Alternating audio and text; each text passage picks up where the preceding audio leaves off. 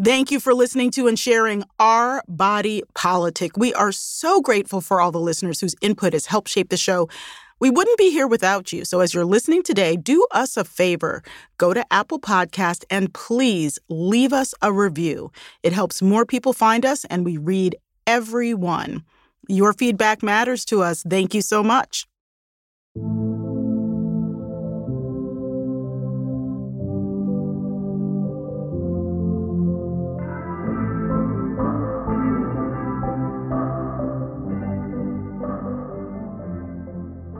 This is Our Body Politic. I'm the creator and host, Farai Chideya. I've covered politics for 30-plus years and interviewed white supremacists and nationalists for the past 25. The reason is simple. They, too, are my fellow Americans. Much of mainstream journalism has ignored them or marginalized them, assuming that their relevance had long passed. It hasn't. I was at the Capitol on January 6th interviewing peaceful protesters who'd come for the Stop the Steal rally, like Jay, a young black man from Massachusetts who supported Donald Trump. I don't listen to the media anymore. I used to, and I felt like I was being brainwashed at the end of the day. I left before the storming of the Capitol building, but I did see the energy of the crowd that day building to a fever pitch. I was there again 2 weeks later on Inauguration Day. No one knew what would happen, but security this time was tight. And luckily, nothing violent went down. So when I went back to the Capitol on September 18th for Justice for J6, a rally in support of the January 6th insurrectionists, I didn't expect to see much activity. There was a guy who just rolled by us on a scooter with a Great Dane or some other sort of large dog and a camouflage backpack saying pro-American, anti-Biden. But he is actually one of the few protesters who appear to be here right now. That was a bit of an audio diary of me walking into the crowd. And the person who I was describing turns out to be a self-described former Army Ranger, Jeremiah Shivers, originally from Colorado. And those patriots, some of them, deserve to be in there, obviously, for what they did. Some of them were also let in by police officers that just waved them in. One investigative reporter from Salon tweeted out that he thought there were 600 reporters and 20 protesters. I would say that it was actually probably more like 600 reporters and 50 protesters. You had people from all over the world, including Lindy Ann from South Africa. That's why we're here, because there are people that have been unjustly taken into prison. Plus Tony Smith, who told me he's a veteran from Maryland who supports Donald Trump. Tony is black. America first. We use that as such a dogmatic, racist term, but it's not. It's that we have a government that puts the interests of the American people first. And that is what African Americans has been fighting for before the civil rights, after the civil rights, and to today. The rally last Saturday was planned by a nonprofit called Look Ahead America, led by a former Trump campaign staffer. And we're going to get into the details of that day with my next guest. Chris Jones leads investigative coverage at the award-winning outlet 100 Days in Appalachia and specializes in domestic extremism. He's also a Marine Corps veteran, served in Afghanistan, and also as an EMT in Pittsburgh. Chris was covering the rally, too, and I invited him onto the show to compare notes. Chris, welcome. Thank you. Appreciate you having me on. So I knew this wasn't going to be a January 6th. You knew it wasn't going to be a January 6th. Why did you show up anyway? I think the fact that this was the first rally in Washington, D.C. that was explicitly tied to the 6th and what occurred that day, obviously there's a reason to be there. But another thing for me is after a really major event where you have extremist groups, and especially when you have violence, I always try to make a point to sort of follow up with the space, not just the people. So, I was watching the law enforcement response as much as the people who showed up. And I was also interested in seeing, are there any new faces? Are there any new groups that are trying to be highly visible in this issue? And so how would you describe what your approach was to going in? I mean, for me, when I go into spaces, I'm aware that I'm embodied. I am embodied as a Black woman of a certain size and a certain age. And I just walk in with a sense of respect for what it means to ask people questions. They don't owe me anything. They don't owe me answers, but they talk to me because they want to talk. How would you describe like how you walk into a space and what you seek to do? For me, being very conscious, of my identity, right? I'm a 6 foot tall white guy with a beard, coming from West Virginia. I wear a Norfolk Southern hat, right? So, for me, I think a lot of it is being as low, as innocuous and as low profile as possible. I don't want you to be thinking, I don't want you to be looking at me and getting a bunch of clues about where you think I fit into this, right? I want to be ideally nothing, but at best a question mark. And, the event we went to, the ratio is maybe 5-10 to 1 in terms of press to participants. And in that kind of an event, I'm just as interested in the press themselves as I am the people that they're there to cover. Because an issue like this, as you well know, we are as much part of the point, for lack of a better term, for why these groups come out as anybody else. One thing that one of the main speakers at the event we went to, he said, be nice to the press. They're our friends today, right? And that today, to me, really, really drove home, and the reminder that, you and I cover groups that will play nice with us as long as they think that we're helpful for their ends. Yeah, absolutely. So what kinds of conversations did you end up having? I want to hear a little bit about what you did learn. Yeah. So, that day was a big listening day for me. I actually honestly spent most of my time listening to other interviews as they were happening, and then specifically listening to the conversations that participants were having amongst one another, that kind of a thing. I had an interesting conversation with one individual who was not an aggressive participant, but clearly decided to show up because he thought that the speaker had a point. And he said, oh, we're really glad you guys are out here to get our message out. Yes, right? And exactly. hearing that this movement and this idea and these people who have a very specific response to J6, it really just drove home that they see the way media portrays them as positive or allows them to reach a broader platform. So I spoke with one gentleman who first used the word soldiers to describe the January 6th protesters and then sort of corrected himself and said patriots. He himself described himself as a former Army Ranger. As a veteran yourself, what do we need to know about the intersections of military and veteran identity and insurrection, et cetera? Definitely. I think the most important thing to understand is that veterans are not a monolith, right? We're a pretty multifaceted segment of society, and we're also a very powerful one, right? There's a lot of societal trust in a veteran. And because of that, people who are politically minded know that if we can show off veterans the most, if we can use them as a tool the most, we can convince a lot of people that we're the good guys. It's also worth noting too, right? This is not new. White nationalists and white supremacists have always wrapped themselves up in the trappings of the American military, carrying American service weapons, wearing American uniforms. So if somebody's talking to you about veterans and they're not really primarily placing the veterans themselves, if they're not saying, well, we're really mostly focused on how this impacts veterans and how we can help veterans, I personally am going to be suspect of that. So, Chris, has there been a change in the kind of language that people use in these communities that are organizing these events? Definitely. And I think we've seen this shift really across far right, both explicitly violent extremist groups as well as more institutionalized, quote unquote, mainstream, conservative political groups.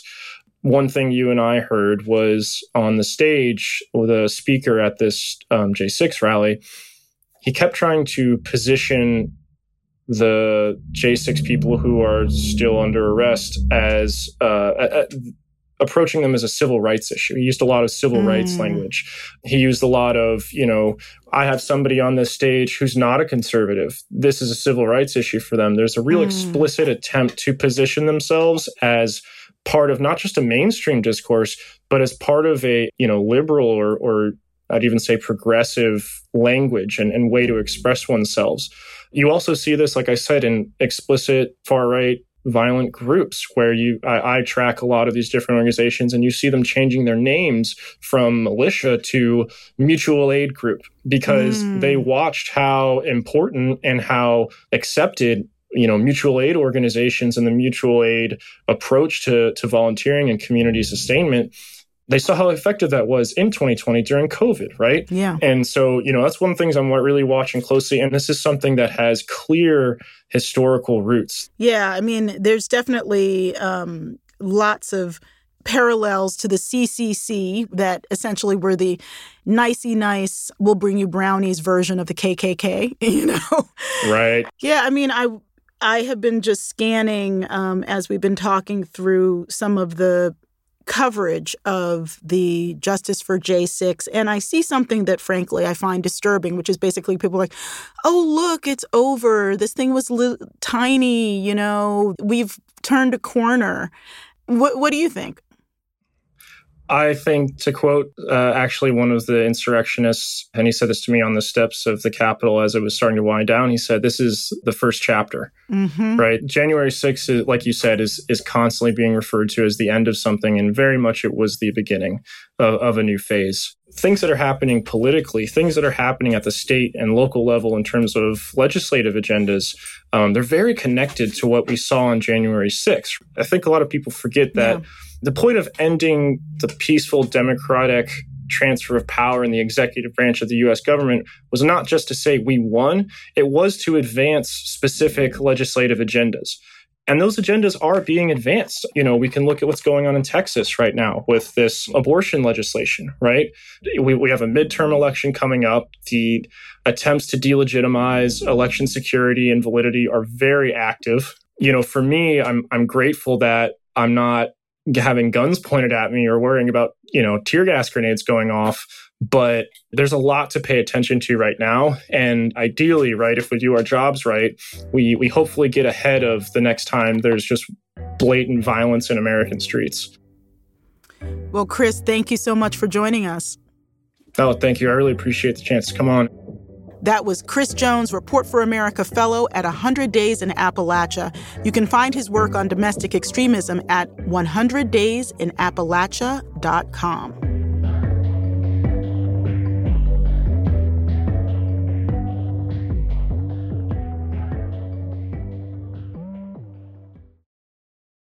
My next guest is a fellow Baltimorean looking to make his mark on the state of Maryland. Wes Moore has held a lot of roles in his 42 years. CEO of an anti-poverty foundation, founder of a higher education company, author of 2 best-selling books, TV and radio host, U.S. Army officer. Now he's running to be the next governor of Maryland. He joined me to talk about a range of topics, how his family faced extremism in the U.S. over generations, and how his wide-ranging background informs his run for office. Welcome, Wes.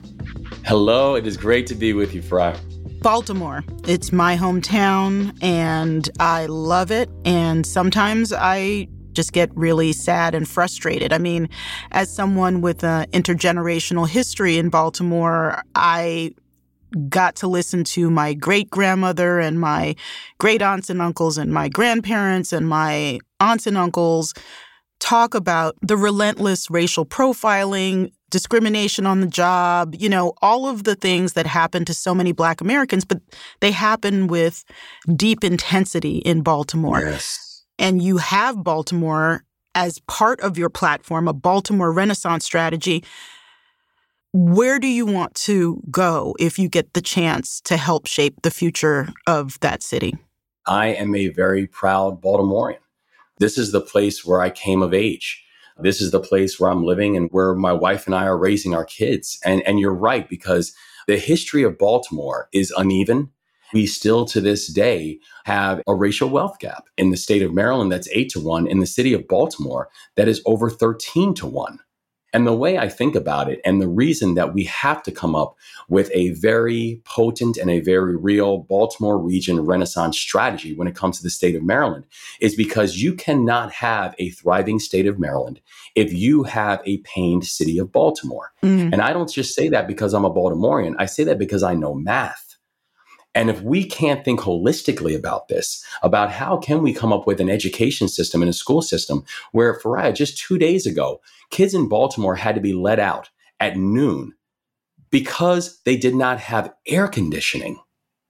This is 2021. Oh, my mother was a Baltimore City public school teacher for 16 years. And for 2 years, she didn't have heat. She bought heaters. And we saw that again recently. It's completely, to me, disrespectful of the spirit of children, let alone their bodies. 100%. You know, one of the things that strikes me is that Baltimore is so rich in land, and it's also rich in beautiful old buildings. The racial dynamics have definitely slowed the growth. And so one of my aunts, who is white, said, a couple of things, many things that have stuck with me, but a couple of them. One was, these are her words, "I didn't understand race until I had a black son."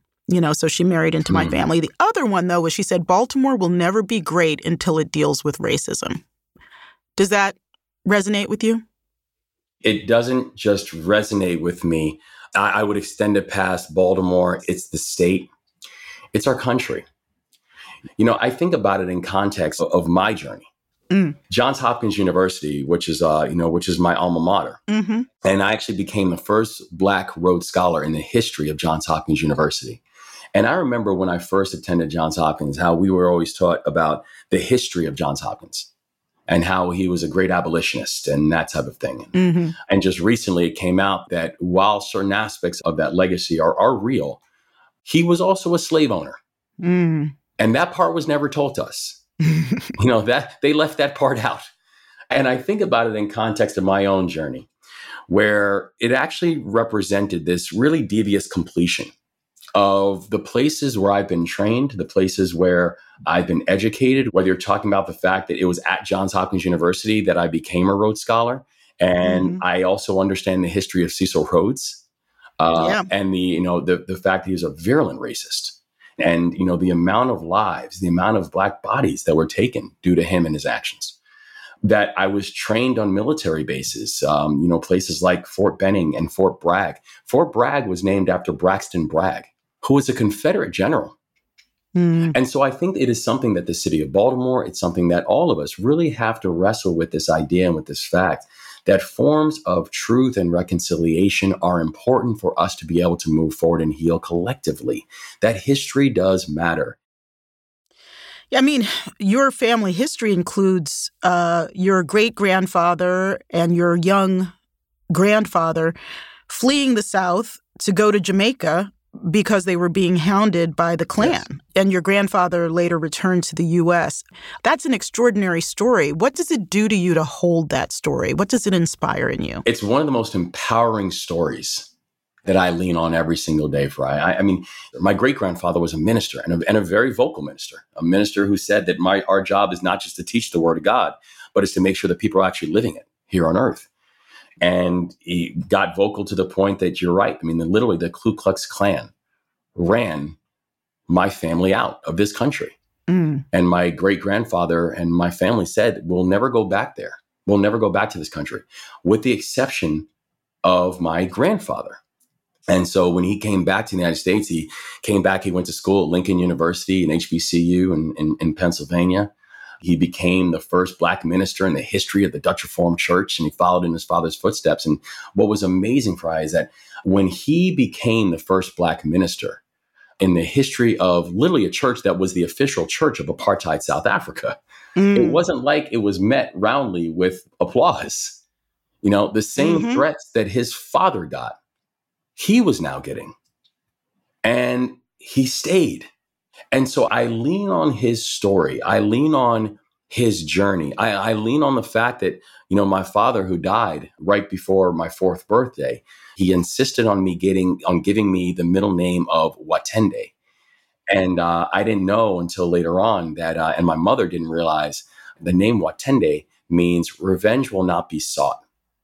Wow. And I think those serve as just core motivations in my life about how I think about what is my job here and what do I want to do with my time here. Yeah. In America's newsrooms, we've had a really hard time naming extremism for what it is. I've covered extremists for 25 years, including entities like the Klan. I remember being like 25 years old and reading about different Klan groups and deciding which one was least likely to kill me when I interviewed them, because I didn't want to go to those guys in Ocean City because they had murdered a black man who was riding in a car with a white woman. I was just going to go to the guys in Frederick who didn't kill anyone. And I bring that up because, we in the news industry have not always paid attention to the rise of extremism. And the story about your great-grandfather and grandfather having to leave this country, of course, evokes for me January 6th and the insurrection. I mean, what do you think that your ancestors would make of us being 100+ years in the future and still dealing with this? It was interesting. I remember speaking with my mom that day and having this feeling of just absolute rage. The thing that was also just very disheartening to me was the lack of surprise that I think my mom or I felt. And I think part of it comes down to this idea of, we as a nation, for issues that we are not prioritizing, we have a history of being able to think that pacification of it is enough. Mm-hmm. And as we used to say in the military, it's like it's taken hold. It's not just taken hold. Because if you lose vigilance, if you lose a sense of understanding that all these things are temporary, if you allow them to be so, then we end up getting caught up in situations that we're scratching our heads and wondering how we got here. Well, we got here because we allowed it. And there's work that we have to do to make sure that these type of issues that we are fighting for and will continue to fight for can actually get done with a sense of permanence. Of course, there have been military veterans active in the extremist movements, including the January 6th insurgency. And as someone with a number of veterans in my family, it's so much on my mind right now. Yeah. How should America think of veterans and welcome back veterans? Yeah.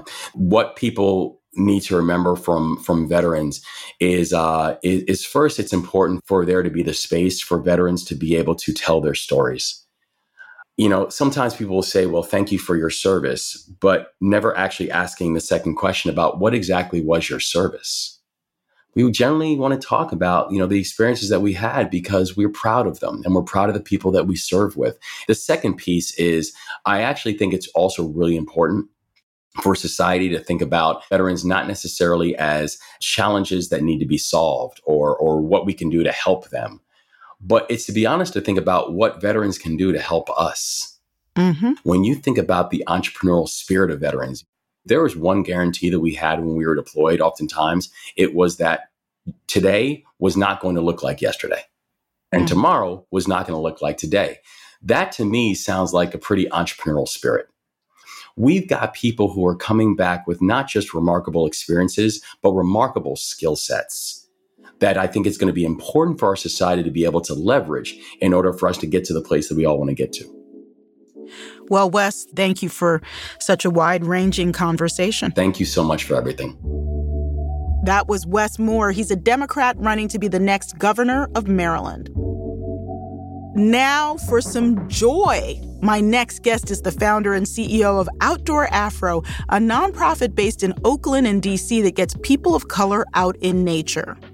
Rue Mapp launched it as a blog over 10 years ago, and last year, Oprah herself featured the organization in her 2020 Vision Tour and joined them for a hike in Oakland. Welcome, Rue. So glad to be here, Farai. Thank you so much for having me. A lot of people have used the pandemic as a chance to enjoy the outdoors, even if they didn't really do it before. I was really excited to see, for example, a lot of teenagers, like middle school and high school age kids walking in groups through the woods because it was the place where they could interact relatively safely. What do you think the whole pandemic has done for the outdoors and our connection and for Outdoor Afro and its outreach? Yeah, I mean, that's a really great framing. And as you were talking about the teenagers, I just thought about what was going on in my neighborhood And it was the same thing. It was like kids on bicycles, on roller skates, adults on roller skates. It was almost like it was 1982 again, and it helped me to understand just how far we had gotten away from our everyday connection to the outdoors. We were literally trying to sell nature for a while, but the pandemic was actually this beautiful moment that intersected perfectly with all the work that we've been doing over the years, where we actually felt ready to welcome people and guide people to their nature. Public areas were available in ways that restaurants weren't, places of worship weren't, shopping wasn't.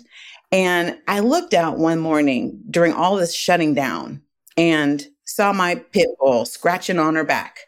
And I saw blue scrub jay in the yard. And I realized that nature never closes. I have to say that I have really benefited from Outdoor Afro. I grew up in a culture of loving nature. My grandmother helped desegregate the Girl Scouts in Maryland. I went to Girl Scout camp, to Girl Scouts and to summer stay away Girl Scout camp, and also did family camping. Love it. So I was already a fan, but I didn't always have a community, especially living in New York City, which I did for most of my adult life. When did you found Outdoor Afro? Why did you found Outdoor Afro? And what is it now for you? Well, just like you, I was a Girl Scout and I had a nature-loving family, mom and dad from the South, Texas, Louisiana, and they came during the Great Migration that brought many of our folks to cities like Oakland and Los Angeles and New York and beyond. And, they brought with them this love of nature and connection to nature. And they were so committed to it that they had a house set up about 100 miles north of Oakland, beyond the Napa Valley and adjacent to Clear Lake, which was a destination for working class folks to go up and fish and hunt. And so we had this ranch that my dad crafted. We had people come over from all over our community, from church, from the hood. I mean, relatives, that span the whole spectrum of the Black community were invited. And my dad had this wonderful saying, and it was, if you came and you had a good time, he would say, you have a standing invitation. And so I grew up with the steadiness of hospitality and this abundance of nature and outdoor recreation. But I noticed that as I pursued more outdoor activities and in groups of people, I didn't find people who looked like me. I was often the only one in those groups, especially when I went out beyond the city. And it was really this moment where a mentor asked me the question I think everybody should ask or answer at some point in their lives. By this time I'm divorced with 3 children and, it's looking kind of, uncertain for me. And she's like, hey, if time and money were not an issue, what would you be doing? And I literally opened my mouth and my life fell out.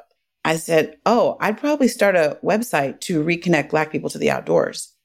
And literally 2 weeks later, I whimsically started a blog from my kitchen table called Outdoor Afro. Like what year, plus or minus? Remind me. 2009. And it was in that first wave of social media that we were able to build audience who then asked me, hey, this is great that you're sharing a new narrative and that you're helping to shift the visual representation of who gets outdoors. But we want to find ways to get outside with other people who look like us. And that's when the Outdoor Afro leadership team was born. And I'm proud to say that that team started off as about 12 people. And then in this last year, we have a class of over 100 men and women who represent 33 cities across the United States. And their participation network is over 50,000 people. And they are out getting it. People are hiking, biking, camping, nature journaling. I mean, getting their nature swagger back. I have to give props to Katina, who is one of the New York leaders, and I've been on some great hikes with her. And I'm amazing. I've gone to Meetup to sign up for the listings of what's what. I'm sure it's different in different cities, but I just feel differently in my body. I feel alive, powerful, less worried about my deficits than I am about my assets. You know, Yeah. I enjoy hiking, kayaking. For me, being outdoors is so much about just feeling present. Yes. At a time where there's no like cell phone pings, there's no this, there's no that.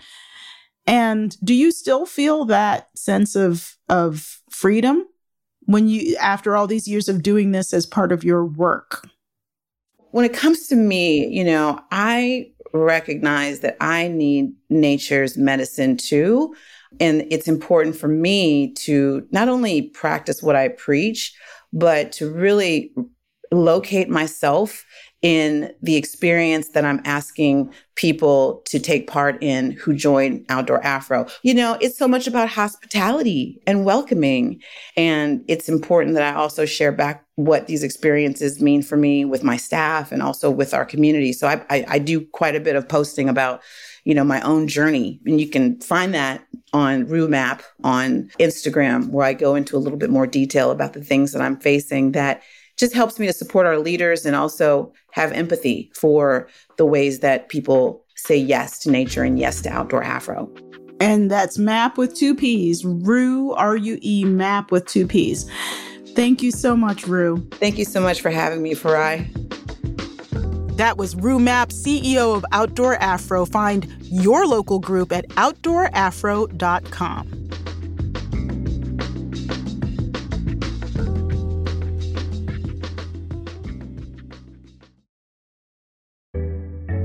Each week on the show, we bring you a roundtable called Sippin' the Political Tea. This week on the roundtable, I'm joined by Robert P. Jones, CEO and founder of the Public Religion Research Institute, or PRRI. He's also the author of White Too Long, The Legacy of White Supremacy in American Christianity. Welcome to Our Body Politic, Robbie. Thanks. I'm happy to be here. And I'm joined by Dr. Anthea Butler, chair and professor of religious studies and Africana studies at the University of Pennsylvania. She's the author of White Evangelical Racism, The Politics of Morality in America. Welcome to Our Body Politic, Anthea. Great to be here. You know, both of you have been on the show separately, and we wanted to bring you together because there's what happens, the narrative, and then there's how we think about what happens, our ideas and our emotions and our culture and our religion that shapes what happens, the meta-narrative. And so we're going to jump in with the news about Dylann Roof. Federal Appeals Court upheld the murder conviction and death penalty sentence for Dylann Roof. In 2015, Roof killed 9 people at Mother Emanuel AME Church in Charleston. It's been 6 years since that tragic day, and I'm curious to ask both of you, what have we learned since that mass killing at Mother Emanuel? And, I happened to go there on a reporting trip around the first anniversary of those killings, and the grace with which the faith community there has borne the brunt of white supremacist violence is really, it's heartrending. What kind of precedent does the court's decision set for other cases like this? Let me start with you, Anthea. I think the court made the decision it needed to make. You asked the question at the beginning, what have we learned? We've learned that there's no bottom. And what I mean by that is you would think that an event of a young white man killing 9 Black people in a church after attending a Bible study would have shaken the nation, would have shaken white American Christians especially, and turned people away from racism. That has not been the case. It's actually gotten worse. Robbie, what about you? I think that's totally right. The sentiments that Anthea was putting forward there. The thing that I'm struck with, and I wrote about this in White Too Long, about Dylann Roof, and the reason why I wrote about him in the book is because he's not just a white extremist. I would say he's a white Christian terrorist, right? Yeah. And it's worth remembering that Dylann Roof, his own Christian, he was Christian, he was Lutheran, and his faith was not incidental to, but it was constitutive of his white supremacist worldview. And that's really important. And the reason we know this is because he had a journal with him in prison after he had been arrested, was awaiting trial. And he was writing, the press covered a little bit. It got entered into evidence because he was writing this screed, this racist screed in the journal. But what did not get a lot of attention is that throughout the journal, there were more than a dozen crosses that he doodled in the margins. And the one that just stopped my heart was a full-page image of a resurrected white Jesus emerging from the tomb that looked like kind of stained glass image. It was very sophisticated. It wasn't crude. It showed a clear knowledge of Christian iconography. For example, if you look at St. Paul's Episcopal Church in Richmond, which is often dubbed the Cathedral of the Confederacy, which is an Episcopal church, there's a very similar image of a white Jesus in stained glass right behind the pulpit. Anthea,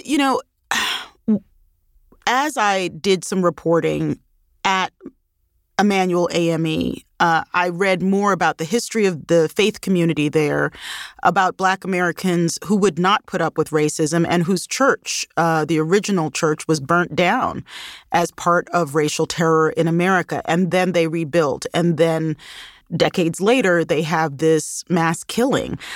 How do we understand a broad faith like Christianity when it can hold both Black liberation and white supremacy in different branches of the faith? I think we can understand it this way. I'm going to talk like a professor now just for a minute. There's hermeneutics, and the way that people read scripture, the way that people understand it is not in a vacuum. It's not just kind of where people say, well, this is true Christianity or pure Christianity. There's lots of Christianities, right? Plural.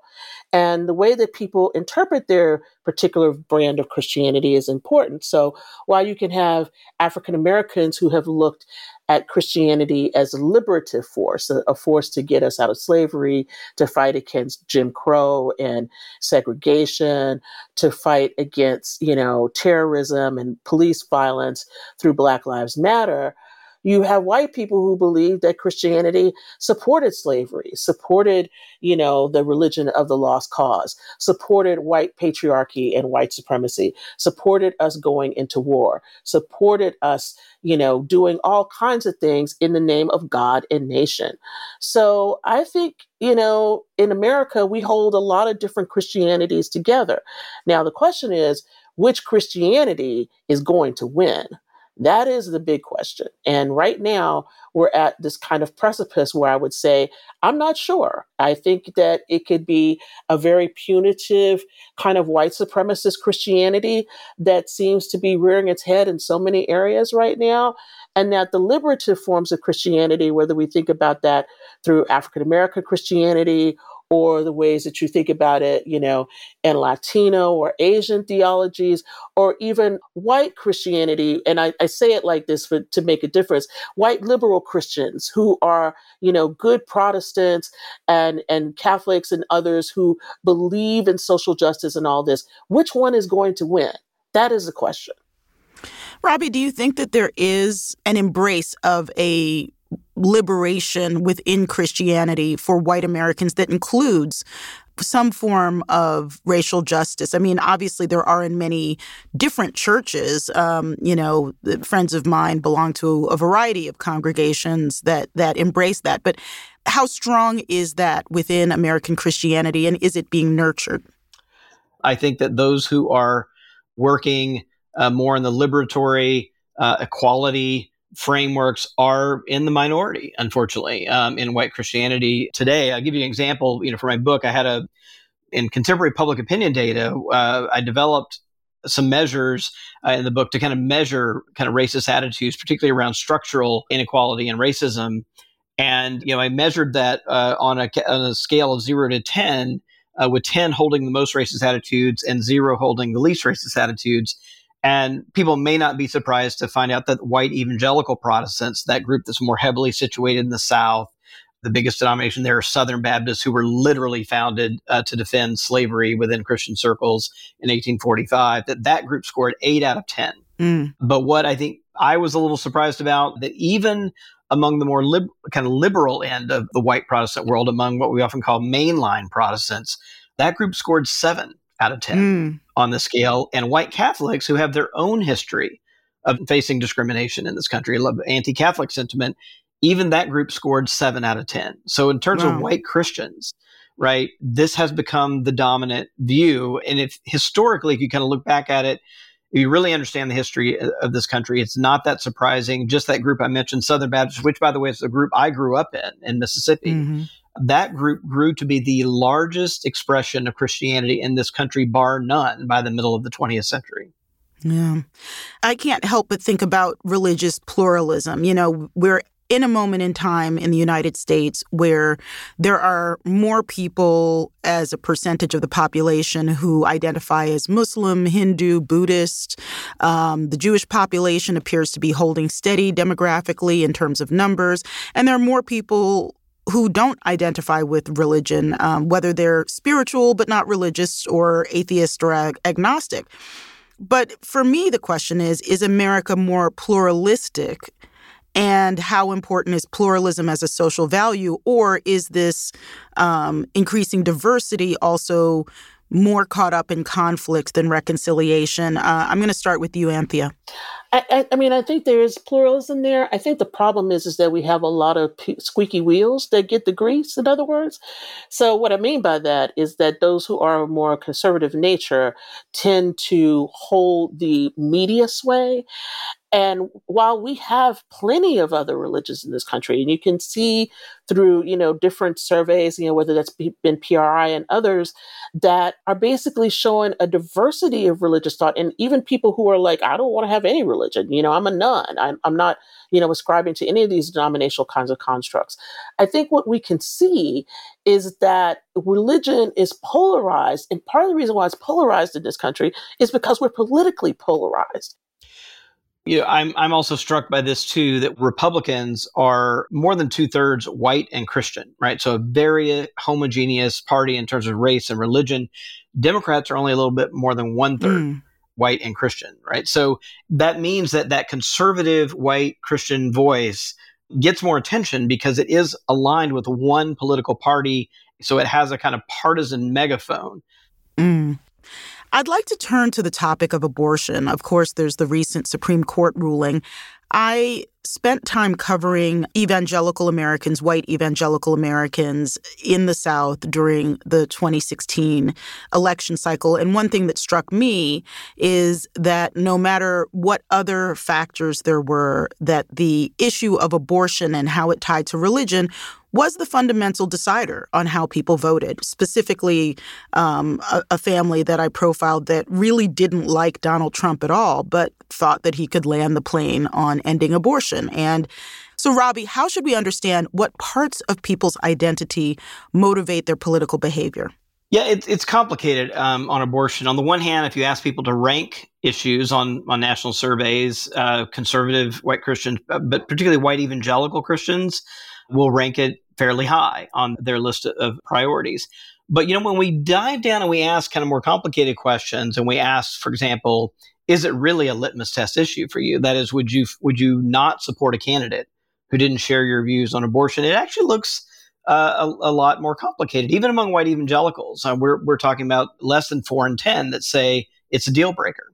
If you really listen to Donald Trump's rhetoric and what he spent the amount of time on, in 2016, it was basically an anti-immigrant campaign. Mm-hmm. And in 2020, it was essentially an anti-Black campaign. Didn't talk a lot about abortion. It came through toward about Supreme Court justices, but it wasn't at the top of his talking points. If you did a word cloud or something, it was much more about race and immigration and protecting white Christian America, a vision of white Christian America, and preserving this 1950s version of white Christian America.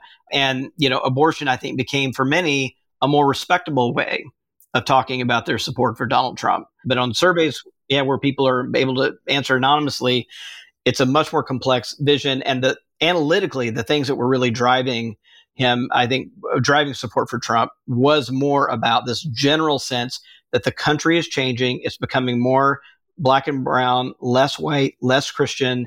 That seems like a threat to me. Donald Trump has said he's going to stand in the way of those changes.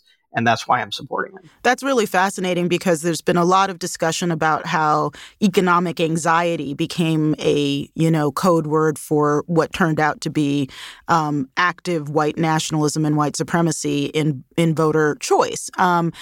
Anthea, following on what Robbie said, how do you make sense of the constituency supporting restricting or ending abortion? I make sense of it historically because I think that's an important piece of it. I talk about this in my book, White Evangelical Racism, The Politics of Immorality in America. One of the things I think is really important is to realize that abortion wasn't the thing in the first place. The thing in the first place was, basically race and how we're going to keep our segregation schools and how we're going to keep this.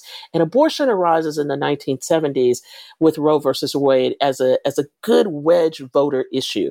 So you have people like Paul Weyrich and others who use this effectively to start to bring together people. And I think we cannot discount, the years since the 70s of preaching about this, of, stories and movies and all of this kind of thing that has happened with evangelical Christians culturally to get them to be, against abortion, right? And to see that as the number one voting issue of everything. And so that you can have what Robbie says, a man who talks about white supremacy out in the open, who denigrates immigrants, who does all this stuff. But the fact that he can say, I've changed my mind about abortion and that I'm going to appoint judges and to do all this, it brought everybody together. And, I hate to say this, but I think this is what people need to hear right now. Donald Trump delivered on that promise. He delivered. And so I think that this is something that Democrats of faith have to really think about, is that Donald Trump gave them what they wanted. Over 200, judges around the country and 3 Supreme Court judges. That's important. And that is important to realize that the structure is there so that when all of these things start to happen, when we see how this is collapsing on the state level, like Texas and other places, this has been a battle that has been long fought. And, Republicans and evangelicals have been hand in hand in the trenches on this one. So I think what Dr. Butler said here about the historical context is vitally important. Just one little tidbit I would add, white evangelical Protestants that make up only 15% of the country are the only religious group that says abortion should be illegal in all or most cases. 4 in 10 Americans agree with that. It really is this group that's shrinking that really has a lockhold on an entire state. And if there's copycat cases like it looks like the laws, it looks like there may be now, maybe hold sway over a significant sector of the country. I want to ask, what's making you feel, if not joyful, at least comfortable with this very fraught moment in history? Sometimes I think me being a journalist is the way that I process the stress. It's like I have a role. I can broadcast. I can do something. So when we think about religion and society and politics, what's giving you joy, or at least giving you some comfort? Well, I think maybe similarly. I mean, I think as a researcher, it's therapeutic to kind of help hold the mirror up. I mean, I think that's what good public opinion research really does, and good writing does, is it kind of holds a mirror up to the country, hopefully to get us to be our better selves. I think what gives me comfort is that the younger generation, although there are plenty of people who have some of these conservative religious ideas who are younger, they really just don't care about this because the world that they've been given is one that's really troubled. There's financial issues, there's a pandemic, and their faith has had to be something completely different than their grandparents or their parents.